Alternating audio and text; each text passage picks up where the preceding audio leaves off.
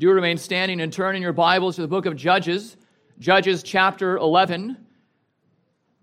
We will be reading verses 11, or chapter 11, verses 29 through 40, the end of the chapter.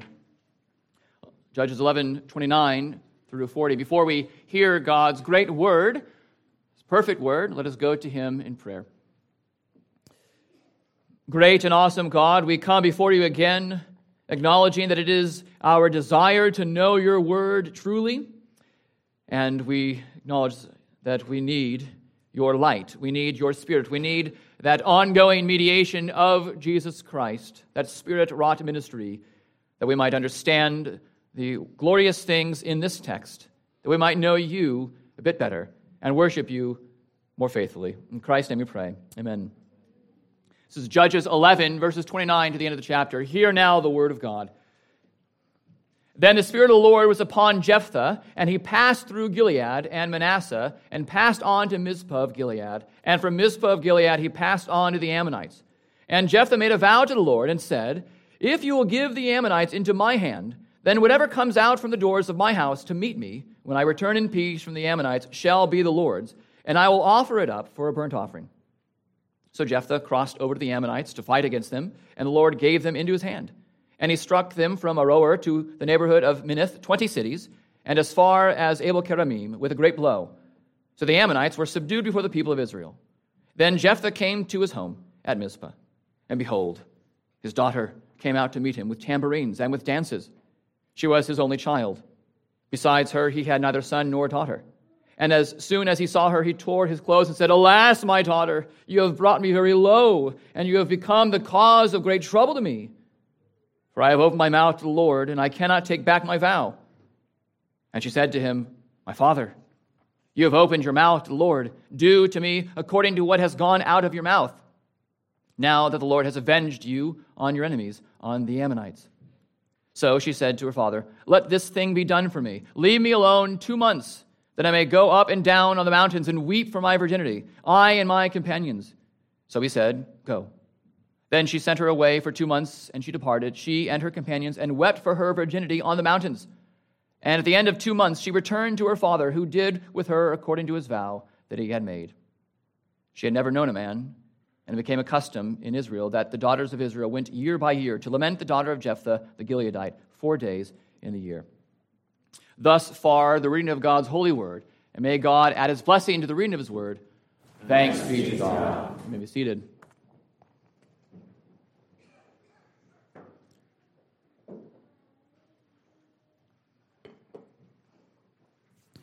There's a phrase these days that seems to have gone out of style. It's a well-established phrase. It is, "My word is my bond." The phrase goes back hundreds of years in the English language, and it's built likely on a Latin proverb. But you, I'm sure, know what it means. Simply put, it means that you will always do what you have promised to do. It means that you are bound to what you say. You don't necessarily have to provide a written signature. We said it, we'll do it. Enough said. Enough done, right? But what is in a word these days? What is in a promise? It's as good as the promise maker. It's only as good as the promise maker. Too often, people today overcommit and underdeliver. They'll say, "I'll do this, and I'll do that. I'll do this, and I'll do that. And I'll do all of that equally." Too often, we overcommit, underdeliver. Too often, we say we will be somewhere at a certain time, and when we're not, we offer really no apologies. Tardiness, we reason, is just a sign of being in a busy, bustling society. We can't be bothered with prompt arrival. Rare, but not gone, are the days when someone keeps his word. The reliable man is a rare man. We commend men and women today who keep their word. We know that men and women who keep their word are trustworthy. These trustworthy people are good for home. They are good for the church. They are good at the workplace. They are good in society. They are good in the nation. To be reliable men and women and children, to be trustworthy, is quite a blessing. But what if the person has made a vow, has made a promise, and it was a bad promise to begin with? Should it be kept? Is the person's conduct commendable who makes an awful vow but sees to its fulfillment? Now, this morning we continue our study in one of the judges, the most controversial judge perhaps. Maybe you think that title would be given to Samson, but I think it's given rightly to Jephthah. As I began the series, the discussion of Jephthah last week, I said something to the effect of he is the most wildly misunderstood of the judges. He's a very controversial judge. We saw last week that he was an outcast. He was chosen to lead Israel in a fight against the Ammonites. You recall, he was outcast, and then the Ammonites are pressing in on the Gileadites, and the question was, who will lead us? Who will be our head? Who's going to begin to fight against the Ammonites? He will be the head of all the inhabitants of the Gileadites. And that man ended up being Jephthah. We saw last time that he was historian, that he recounted the redemptive deeds of God to the messengers of the king of Ammon. And he was the one who was chosen to fight. But we didn't get to the actual battle last week, which is what we see this week. But before he goes to the battle, before he fights the Ammonites, he goes to the Lord and he makes a vow. He makes a vow to the always faithful God. Through these verses, we see a man whose word was his bond. He kept his vow to a T. But two questions surely rise in our minds. Was this a tragic or godly vow? Is this a good vow? Or is this a bad vow? And if this was a bad vow, the second question is, should he have kept it? Surely, if this was a good vow, he ought to keep it.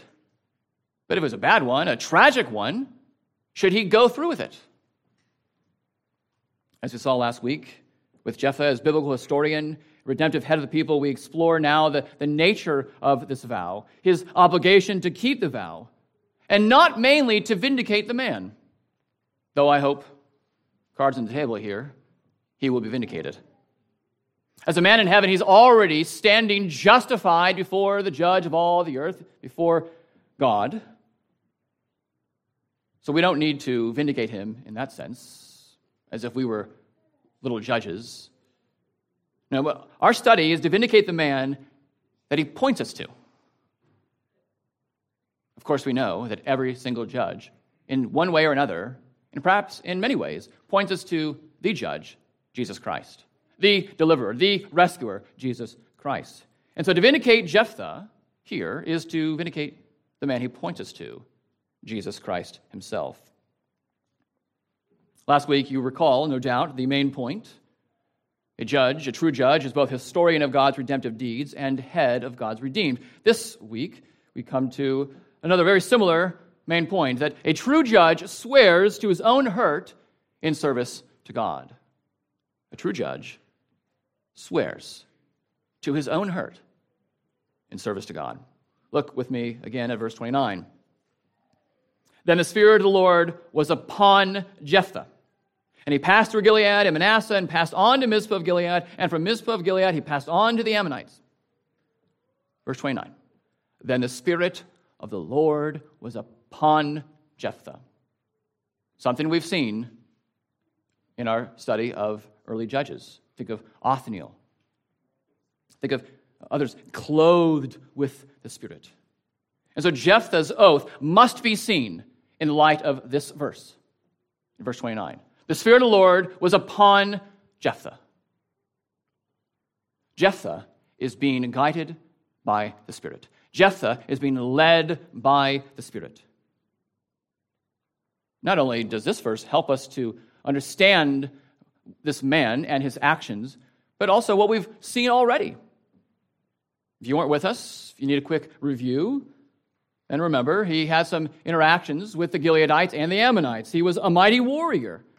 But again, he was initially an outcast because of his unseemly origin story. His mother was a prostitute, a harlot. The Gileadites urged him to be their head. They urged him to be used by God to defend them, to protect them from these Ammonites, to preserve the Gileadites. And graciously, you remember, he conceded. He identifies with the people. He identifies with the land as his own. He says that this land is my land. Though I was cast out, now I have been called back, and this land, which people did not consider my land, has become my land. This fight has become my fight. This people has become my people. They are me. We're together. We're united. And this way, his interaction with the Gileadites displayed God's interaction with the Israelites earlier in that chapter. And he also, we recall, demonstrated an intimate knowledge of God's redemptive history. And let's face it, he knew God's dealings with Israel, with the Amorites and the Ammonites, much better than we do. Last week, there was quite a bit of a history lesson I had to unravel, and that was a bit hard to go through these details. And perhaps some of it are still a little murky in our minds. But they were not murky in Jephthah's mind. He knew the history of God's redemption. He knew God's grace. He knew God's fight. He knew God's love, his sustaining power. And so Jephthah's defects weren't actually his own. They weren't because of his own sinfulness, though of course he was a sinner. Remember, the defects were his dad's. The truth is, his father never should have lain with that prostitute. There never should have been that unholy union. And as head of the people, you recall that he asserted their innocence. He said, this is our land. This was given to us hundreds of years ago. We're innocent. Don't come after us. He also appealed to the righteousness of God. He says, the Lord judge between us. It would be unjust for you to come against us. But if you're going to come up against us, it'll be just if we then defend ourselves and take you down. And Jephthah began his judgeship in humble prayer before God. Something I didn't draw out last week. But verse 11 says that he spoke all his words before the Lord at Mizpah. What does that mean? But that he bathes his ministry in prayer. That he comes boldly before the throne of grace. Someone who has the Spirit of the Lord upon him goes to the one through the mediation of the Spirit to pray for God's success, to pray for victory. Is that the picture so far that you've heard of the man Jephthah? I suspect not. But it is possible to start well and end poorly, isn't it? And that's not out of the realm of possibility. We know people who make a profession of faith and they don't persevere to the end. We know that people because of trials, because of the difficulty, the hardships of life, because of habitual sin, whatever it is, they start the fight well, but they don't end it well. That's not to say that they lose their salvation. We know that God preserves all of his elect. God preserves all of his people, and so they persevere. But we know that there are many who profess faith but don't possess faith. We also know many who begin a ministry but don't end it well. Perhaps Elijah comes to mind. Started a very powerful ministry but didn't end on top. Ended kind of defeated. So is that the case with Jephthah? Is he starting his ministry well, his judgeship well, but just not ending well? And not every vow is a godly vow. But Jephthah is in good company. Recall Jacob's vow in Genesis 28. When God gave Jacob a vision, the Lord promised Jacob a land. and offspring like the dust of the earth. Very similar to what God had promised Abraham. And in verse 20 of chapter 28 of Genesis, Jacob vows, if God will be with me, provide for me, so that I come in peace to my father's land, then the Lord shall be my God. If God will be with me. He then sets up a pillar to symbolize God's presence there. He then promises to tithe to the Lord from the ample provisions that he knows the Lord will give him. Jacob is not making a bargain with the Lord. I'll believe in you if you give me a victory. That's not what he's doing. He's making his faith known before God. He knows that the Lord will bring him peace. He knows that Jacob himself will return to his father's land in peace. He knows he's going to receive ample provisions from the Lord himself, and so he will give a tithe of those. He knows that the Lord is worthy to be worshipped, and that's why he sets up a pillar to worship him. And does anyone seriously challenge Jacob here and say that he is tempting God? Well, if you wouldn't say that of Jacob, I would submit to you, you shouldn't say that to Jephthah either, and his vow. And so let's consider Jephthah's vow. It's similar to Jacob's vow, and it is made with that same spirit. The object of this vow is a godly object. Do you notice what the text says? He made a vow to the Lord. Now, if you're going to make a vow to anyone other than the Lord, the kind of vow that Jephthah makes here, that's a really bad vow. Don't make that vow. Ungodly vow, tragic vow, foolish vow, rash vow. Avoid that kind of vow. Don't you ever make that kind of vow. But if there is one person to whom you could make a godly vow, wouldn't it be God himself? And so here we have it. He makes a vow to the Lord. He has a godly object in mind. But what about his request? Is this request a godly request? What is he saying? If you will give me the Ammonites into my hand. So we could boil that request down. Give me the Ammonites. Is that a godly request? Should Jephthah, as judge, as head, as historian, ask for the Ammonites? How about I ask you all? You could say out loud. Yes or no? Should he have asked for the Ammonites? Yes. 1,000 times yes. The Ammonites were wicked enemies, as the historian demonstrated. And they were coming after the Israelites. They were coming after the Gileadites. And so Jephthah says, Lord, these people are coming against your people. Will you please give them into my hand? And he does. It was right to ask for victory here. It's always right for the Christian to ask God for victory over the enemies. Unless we're going to forget that third office of Christ as mediator. He's king. As I even prayed, he subdues all of his and our enemies. Of course, he subdues the enemies nowadays differently from how he subdued them in Jephthah's day. We're not going out and taking literal swords and conquering nations like murdering people or killing people. We're not doing that. But with the gospel that pierces the heart. It's a godly request. Give me the Ammonites. What about his faith? Is this a godly faith? What does he say? When I return in peace. He knows that God will use him mightily. He makes this vow knowing he's going to return in peace. Very similar to what Jacob had said. If God will be with me, provide for me so that I come in peace to my father's land. And so he says here, when I return in peace from the Ammonites.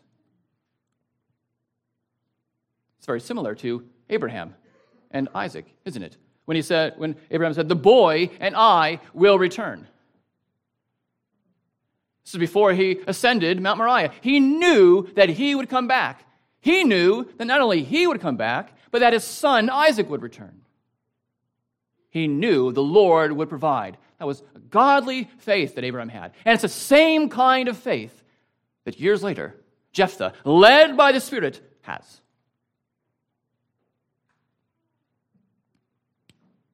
But really, it's sacrifice that is the most controversial. Is this a godly sacrifice?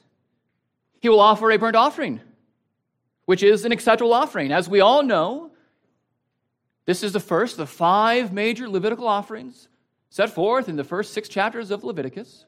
And the burnt offering is that regular offering that is given every single day, morning and evening, when the tabernacle was there and the temple was there. And we'll look at the nature of the sacrifice in a little bit. But a burnt offering was an acceptable offering. It was a good sacrifice. This is not something that is deviating, that's totally foreign to the other sacrifices. Where you say, Jephthah, have you forgotten the regular principle for worship? This is not among those offerings. No, the man knew the kind of offering that you can give to the Lord. And here he's saying, I will give a burnt offering to you, O God. And Psalm 66 connects vows and sacrifices. In verse 13, I will come into your house with burnt offerings. I'll perform my vows to you. And so it's not foreign, it's not uncommon for the offerant, to have vows and offerings given to God at the same time. And that's what we have here. From close inspection, then, so far we see that Jephthah, who's led by the Spirit, makes a vow. And Spirit-led vows are the only kind of vows that anyone ever ought to make. Don't think you can make a vow apart from the guidance of the Spirit, apart from the grace of the Spirit. And Spirit-led vows are the vows that you should keep. And you should keep even to your own hurt. Look with me at verses 32 and 33. So Jephthah crossed over to the Ammonites to fight against them, and the Lord gave them into his hand. And he struck them from Aroer to the neighborhood of Minnith, 20 cities, and as far as Abel-keramim, with a great blow. So the Ammonites were subdued before the people of Israel. So more to this story is the Spirit's success that God grants to Jephthah's cause. Jephthah's vow is a righteous vow. And because of this, the all-knowing Lord ensures that Jephthah will be successful. The Lord gave the Ammonites into the hands of Jephthah. We see that. The enemies are subdued. God grants him success, gives Jephthah a victory. God leads Jephthah into this battle and then causes Jephthah to succeed in this battle. And for what? Only to allow Jephthah to give his daughter's dead body to the Lord? Back into the Lord's hands? Well, that's how some would want us to believe. The Lord who stops Abraham from sacrificing Isaac, the Lord who abominates child sacrifice, now allows a military victory of over 20 Ammonite cities, which victory would ensure, because the Lord knows everything, it would ensure the death of Jephthah's daughter. Is the Lord leading Jephthah and then causing Jephthah to succeed only to cause a great blemish upon his glorious name? And so we really have 2 options, 2 ways of understanding Jephthah and his daughter. Either, here we have a rash man who is a thoughtless man, who is not caring that his family could walk out of the house, who succeeds in the fight against Ammon by bribing God. He then goes home. He mourns his thoughtlessness. He convinces his submissive but sinfully foolish daughter to die. And then they mourn her soon death for 2 months. After that time, he kills her, he burns her, he offers an abominable child sacrifice to God. And then the people of God remember this abomination for years and years, because that's the kind of thing you want to remember. And then, to top it off, the Holy Lord God puts this man in the great hall of faith forever to be remembered. That's one way to understand it. And I will tell you, that's the majority interpretation of this man. And let me tell you, that'll preach. It really will. This could be a sign of the devolution of the judges, the devolution of Israel. It could preach that way. It has preached that way. But I don't think it ought to. So that's one way of understanding. The other way is, here's a man who's full of the Holy Spirit, who's led by the Spirit, who prays Spirit-led prayers, and as a historian, he shows his intimate knowledge of the Lord's redemptive work, which we've seen. As Spirit-led historian, he knew well the law of Moses, which law forbids child sacrifice, mind you. As head, he walks by faith. He vows a godly vow that is both thoughtful and good. He does this in the spirit of his father Jacob before him. And he does this knowing that animals could walk out to greet him.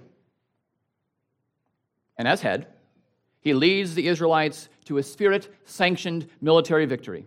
God delivers the people by honoring Jephthah's humble request. Jephthah, who succeeds by the hand of the Lord, comes home, mourns that his daughter, his only daughter, and only chance at raising a godly offspring, will now be perpetually dedicated to the tabernacle. And his daughter, who is wise, who is obedient, who is a godly daughter, holds him to this vow, binds her dad's conscience and says, keep that vow. And then she mourns her new life, that of never being able to raise up offspring. She mourns for 2 months, and her faithfulness is celebrated for years and years. Now, I don't always part with Calvin. In fact, I rarely do. But when I do, it's because he's wrong. When he says, Jephthah, hasty in making a foolish vow, and too obstinate in performing it, marred the finest victory by the cruel death of his own daughter. I love Calvin, as you guys know. Some of you know. My dissertation is on the man, okay? But this interpretation is very much in line with what many have seen. But that second way of understanding Jephthah, I think, is the preferred way. And God actually vindicates the man. He vindicates the man in Hebrews 11:32. And what more shall I say? For time would fail me to tell of Gideon, Barak, Samson, Jephthah, of David, and Samuel and the prophets, who through faith conquered kingdoms, enforced justice, obtained promises, stopped the mouths of lions. Of course, that does not mean that every single action that every judge here does is God glorifying. That is approved by God. Nobody's saying that. But when you encapsulate the life of each of these men, it's a life of faith. It's a life of all-in devotion to the Lord, of loyalty, of faithfulness to God, because this faith is a gift from God, and then it is exercised in faithfulness to the Lord, who gave eternal life to them. And so Jephthah is put in the company of great men of faith like David and Samuel. Jephthah has faith in the Lord and so conquers the Ammonite kingdom. Jephthah trusts in the justice of God and so enforces justice through the Spirit of God. The Scripture vindicates the man. The Scripture vindicates his daughter. The Scripture vindicates his daughter's companions who celebrate with her. And then the Scripture vindicates God himself. The tragedy, dear ones, is not in Jephthah's making the vow, but in our making Jephthah out to be a brainless, godless, spiritless judge. This man was a godly man. This man was an honorable man. This man was a biblical man. This man was a man who made a godly vow, but it was one so very costly to his life personally and to the life of his daughter, but it was done in service to the Lord as he keeps it to the end. And this, again, is important because as judge who is devoting himself to the Lord, who's devoting his daughter to God, points us to Jesus. Again, to defend Jephthah here is to defend Jesus. To vindicate the first is to vindicate the second. Verse 34. Then Jephthah came to his home at Mizpah, and behold, his daughter came out to meet him with tambourines and with dances. She was his only child. Besides her, he had neither son nor daughter. This Spirit-led, godly man has a godly seed, and this seed is both earthly and spiritual. The man had only one daughter, but her faithfulness was better than 1,000 sons. It isn't just Jephthah who swears to his own hurt, but his daughter, his only daughter, well taught by her spirit-led father, who submits to their God and their Redeemer. Surely you see the parallels between Abraham and Isaac here, don't you? Abraham offers Isaac, his son, unto the Lord in full devotion to God. And not only Abraham, but Isaac himself. Yes, we ought to commend the kind of faith that Abraham had. After all, he is the father of the faithful. His faith was a godly faith. His devotion to the Lord was a godly devotion to the Lord. But so was Isaac's. Isaac, who ascended Mount Moriah with his dad. Isaac, who held the wood. Isaac, who allowed himself to be bound. Yes, Isaac's faith is to be commended as well. Not only is Jephthah's faith, but Jephthah's daughter, her faith is to be commended as well. Remember, God says to Abraham, "You have not withheld your son, your only son from me." That precious child of the promise. You are willing to give that child to me, to devote that child to me. It's the same thing we see here. Jephthah willing to give his daughter, his only daughter, his much beloved daughter, to the Lord. And as soon as Jephthah sees her coming out of the house, he tears his clothes and he tells her the vow that he had made. And that must have been a hard moment. But what does she say? Does she say, "Don't worry, Dad. You made a stupid vow. We don't need to keep it"? No. "Do to me what you have vowed to the Lord." Keep the vow, Dad. It was a good vow. Keep it. Give me some time to lament. Give me some time to mourn. Her faith in the Lord is likewise to be imitated as she submits to her godly dad, as she, more importantly, submits to God himself. So then why does Jephthah mourn? Why does he tear his clothes? It's because he had only one daughter, his only daughter. He had no sons. She was his only hope for raising a godly seed. Where's Mama Jephthah here?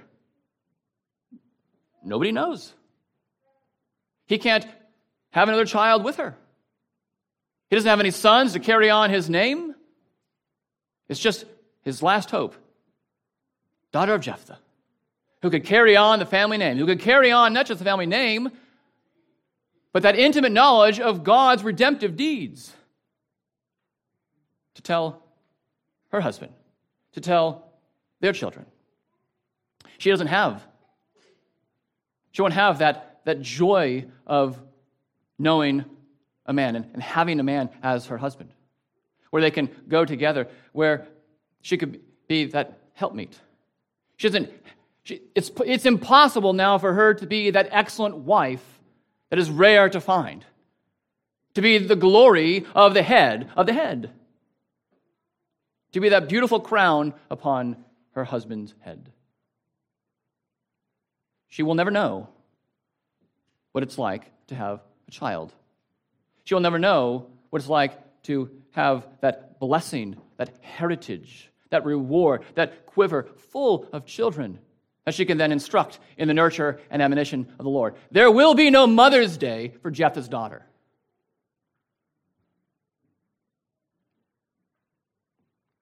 All those things that Naomi wished for Orpah and Ruth, prayed for, even pronounced that maternal benediction upon them for. No. You don't get to have that, Jephthah's daughter. She will forever be a virgin. She will only be serving in the tabernacle always. Which sounds like a bad thing, but it isn't.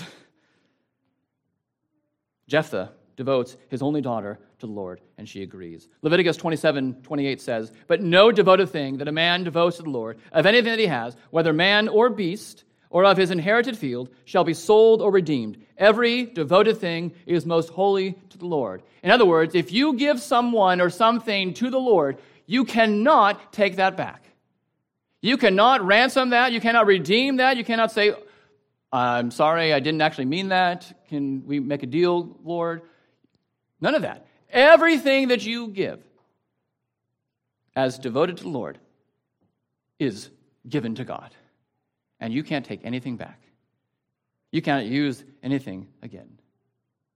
It's a burnt offering for a reason. Now, if it's an animal sacrifice, that means all of the animal is given to the Lord. And there are some sacrifices that the offerant will give that he will also not give entirely of, that he will have some that he might eat with his family, with the church, a fellowship meal. But that's not what the burnt offering is. It's everything is consumed and given to the Lord. Everything is devoted to the Lord. There's no possibility of ransoming, redeeming anything back of Jephthah. All of her life of Jephthah's daughter, all of her life will be given to the Lord. And so Jephthah gives his whole daughter to the Lord, and she gives her whole self to the Lord. And the focus of this text is on the loss of her virginity, not on any death of the girl. Verses 37 and 38 say, so she said to her father, let this thing be done for me. Leave me alone 2 months, that I may go up and down on the mountains and weep for my virginity, I and my companions. So he said, go. Then she sent her away for 2 months, and she departed, she and her companions, and wept for her virginity on the mountains. Towards the end of 39, it says, she had never known a man, and it became a custom in Israel. She had never known a man. She weeps for her virginity. She mourns because of her virginity. Not because virginity in itself is a bad thing, but for someone who desires to have a husband, someone who desires to have children. You don't want to stay a virgin forever. You want to have a husband. You want to have kids. So now to be denied that, to lose that, is cause for lamentation, is cause for a 2-month mourning. Like Hannah with Samuel, or like Samson's parents with Samson, this daughter is given over entirely to the Lord. And Exodus 38:8 tells us that there were women ministering in the tabernacle's entrance. So there are already women in the tabernacle serving the Lord. And Charles Simeon says, had she been consigned to death, she would rather have bewailed her premature death and not merely her virginity. Hopefully that stands out. Like, why would she be mourning her virginity if really the bigger thing, the death, is what's going to happen? Did you notice nowhere does this text mention that he actually killed his daughter? And most importantly, we cannot miss this. The author here even contrasts the people of God with the people of Ammon. As you remember from last week, Moloch was Ammon's god. And what is Moloch known for? Heard it, child sacrifice. Is Jephthah a Moloch worshiper? No. He is one who is led by the Spirit, one who bathes his ministry in the Spirit, one who is given military success by the Spirit. Judah in Jeremiah's day, in Jeremiah 32:35, it says, they built the high places of Baal in the valley of the son of Hinnom to offer up their sons and daughters to Moloch, though I did not command them, nor did it enter into my mind that they should do this abomination to cause Judah to sin. It doesn't even enter the omniscient mind to do that. It is so abominable. It is so awful. It is so unthinkable. But are we to think that God delivers his people from the Moloch-loving Ammonites only to deliver them out or through the hands of this functional Moloch worshiper in Jephthah? We're just trading one child sacrifice for another. Perish the thought. But there is one final point of controversy, confusion perhaps, verse 40, that the daughters of Israel went year by year to lament the daughter of Jephthah, the Gileadite, 4 days in the year. So is this an annual 4-day lamentation of the daughter? Pun intended here. this word choice of lament is a lamentable one. It can mean lament if you decide on the front end that Jephthah killed his daughter. But the word actually occurs only one other time, and in the book of Judges, and it's not a time of lamentation. Judges 5:11 in Deborah's song, to the sound of musicians at the watering places, there they repeat. That's the word. There they repeat the righteous triumphs of the Lord, the righteous triumphs of his villagers in Israel. Should we say that means lament? There they repeat, they lament the righteous triumphs of the Lord. There they lament the righteous triumphs of his villagers in Israel. Oh, those righteous deeds of God are surely lamentable. No. They are worthy of recounting. They are worthy of telling at the dinner table. As you walk out of the house, you come into the house. As you walk along the way, you say, this is what God has done. Let me recount these to you. It's kind of like what Jephthah did to the messengers, the king of Ammon. Let me recount to you God's redemptive deeds. And so it means here to recount God's work through someone. Year after year, this faithful daughter was praised for her wholehearted service to the Lord. This is an annual commemoration, an annual celebration of what God has done and of a person's devotion to God. So Jephthah gave up his earthly seed. Jephthah devoted his earthly seed for a heavenly one. He had no more biological offspring, but like Abraham and Isaac, Jephthah and his daughter had a spiritual offspring that would recount God's faithfulness to his people each year. Jephthah swore to his own herd, and she did to hers, and they end up with no surviving offspring. Jephthah then is like that foreigner in Isaiah 56, 3-5, like the eunuch who is fully devoted to God. The one who holds fast to the covenant of the Lord shall never say, I am a dry tree, or the Lord will surely separate me from his people. Instead, this wholehearted devotion is graciously rewarded with a monument and a name better than sons and daughters, with an everlasting name that'll never be cut off, the name of the Lord, the name of Christ, which is a name above all names, which is the most worthy name, which is the most powerful name, the most majestic, the most gracious, the most gentle, the most meek, the most loving, the most compassionate name, the most forgiving, the most kind, the most patient, the most self-controlled name, Jesus Christ. Do you see, dear ones, the costliness of this vow-keeping?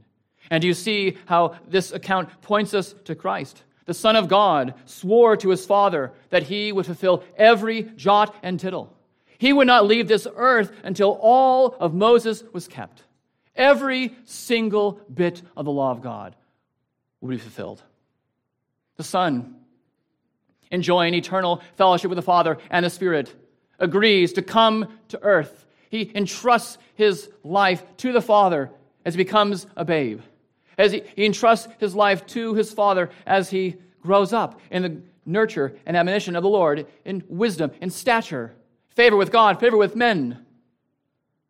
As he gives the gospel, as he declares the kingdom of God, as he declares himself to people, as he does miracle after miracle, as he sets people free from their sins, as he opens the eyes of the blind, those both physical and spiritual blind, as he walks on water, as he feeds thousands, as he raises people from the dead. He's doing all this, not for himself, but for his Father who sent him. Because he wants to be devoted to his Father in all that he does, in all that he says, everything that he is moved by, to glorify the Father. And not just to glorify the Father, but in glorifying the Father, to save a lost people, to redeem a people entrenched in their sin, dead in their trespasses and sins, full of iniquity, full of hatred and hostility toward God, having no good thought, of God, but being at enmity with God. Jesus, compassionate, loving, kind, gracious, lives, fulfills every aspect of the law of God. And he gives his life. He allows his life to be bound on the cross. He allows his hands to be nailed. He allows his feet to be nailed to that cross. He allows himself to be lifted up. He allows his body to be plunged with the spear, to be thrusted through with the spear. And then he gives up his spirit. Into your hands do I commit my spirit, O Father. Because he was going to be devoted to the Father from start to finish.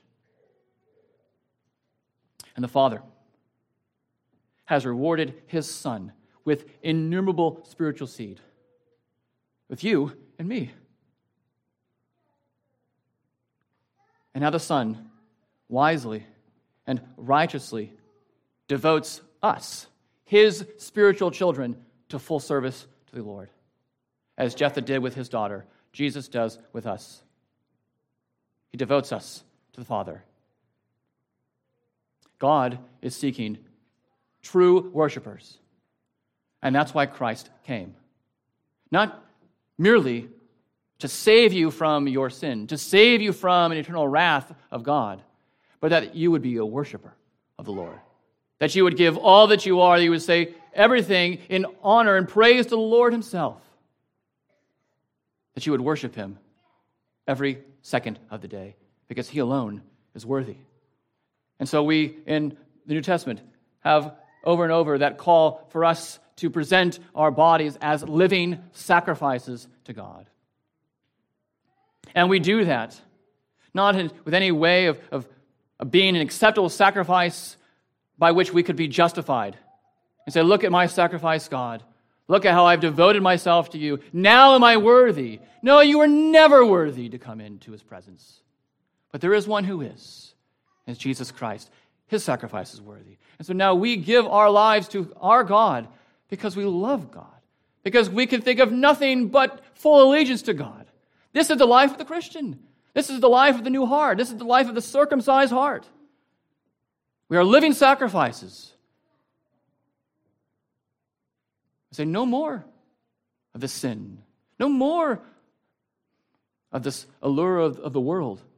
No more of these temptations from the devil. I don't want any of them. And when I do, oh Lord, by your Spirit, crush that desire. Cause me to be more and more devoted to you. Godly men and women make and keep godly vows despite temporary hurt. As we saw in Psalm 15, who shall ascend the holy mountain? He who would swear to his own hurt. In Proverbs 20, verse 15, it is a snare to say rashly it is holy and to reflect only after making vows. Some in our own church have sworn to their own hurt. Think somewhat recently of the whole COVID vaccine and in the military. And there were some in this church that said, I cannot, in good conscience, in faith to God, I cannot take this vaccine. I cannot allow this to enter my body for whatever reason. And if that means I'm kicked out of the military, then so be it. Or in institutions, school institutions, or employment, there is that imposition that you have to acknowledge someone's gender, even though it is contrary to the clear biological fact. You have to call them with that pronoun. You say, no, I must obey God over man. And I'll find ways to show you love, compassion, but my allegiance isn't to you, it is to God. My allegiance isn't to this workplace, to this educational institution, but to God himself. Did this school die for me? Did my boss, was he crucified for me? Was he raised for me? No. There's one. It is to Jesus that I devote myself. Let us, dear spiritual seed of God, keep godly vows that we make, even if it hurts for a time. Every pastor, before he becomes a pastor, takes ordination vows. Do I promise to take charge of this congregation, to endeavor faithfully to discharge all the duties of a pastor? Implication is, whatever that will cost me. Yes. It's a lot of duties of a pastor. It's a lot of an undertaking for a congregation. Who cares what size it is? A lot of concerns. Do you endeavor faithfully to discharge all the duties of a pastor? Or you, as a congregation, vows to a pastor. Do you promise to receive the pastor? Do you promise to receive the word of truth from his mouth with meekness and love? Do you promise to submit to him? Do you promise to encourage him? Do you promise to assist him? Whatever it'll cost you.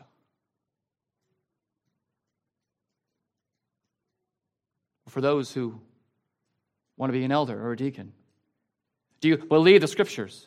Do you receive the confession and catechisms? Do you approve of the form of government and discipline, the PCA? Do you accept the office of ruling elder? Do you accept the office of a deacon and perform all the duties of the office faithfully? Do you promise subjection to your brothers in the Lord? Do you promise to strive for purity, peace, unity, and the edification of the church? Whatever it'll cost you. If you want to be a member, do you know that you're a sinner? Do you trust in Christ alone? Do you rely on the Holy Spirit? Do you promise to support the church in its worship and work? Do you submit to the government and discipline of the church? And do you promise to study its purity and peace? Whatever it'll cost you. Or marriage vows. I heard some couples about to celebrate 61 years of marriage. Do you promise to have this man as your husband? Do you promise to have this woman as your wife? To live with them after God's commandments? To love them, to cherish them, to honor them, to obey them? Whatever it'll cost you. Oh, that the world would be full of Jephthahs. Oh, that it would teem with Jephthah's daughters. And oh, that the world be full of Christians devoted wholly to Christ. And oh, for the daily grace from God to be men and women whose word is our bond. A vow to God to take our lives and let them be wholly consecrated to Him. And in the end, our spirits profit eternally as we give them up in wholehearted service to God. Let's pray. Oh, our gracious God, we thank you for how you show your grace. We thank you for how you have given us your Son, who gave up his life for us, who died for us, who rose from the dead for us, for our justification, that we might be true worshipers, that we might be devoted to you, that we might obey all the commandments that you have taught us to keep, because we love you and because you love us. We pray now that your Spirit, who guided Jephthah, who led Jephthah, who granted Jephthah success, we pray that that same Spirit, in this fullness of time, would be with us, would transform us from one degree of glory to another. Not that our name would be glorified, but that yours, O Lord, would. In Christ's name we pray. Amen.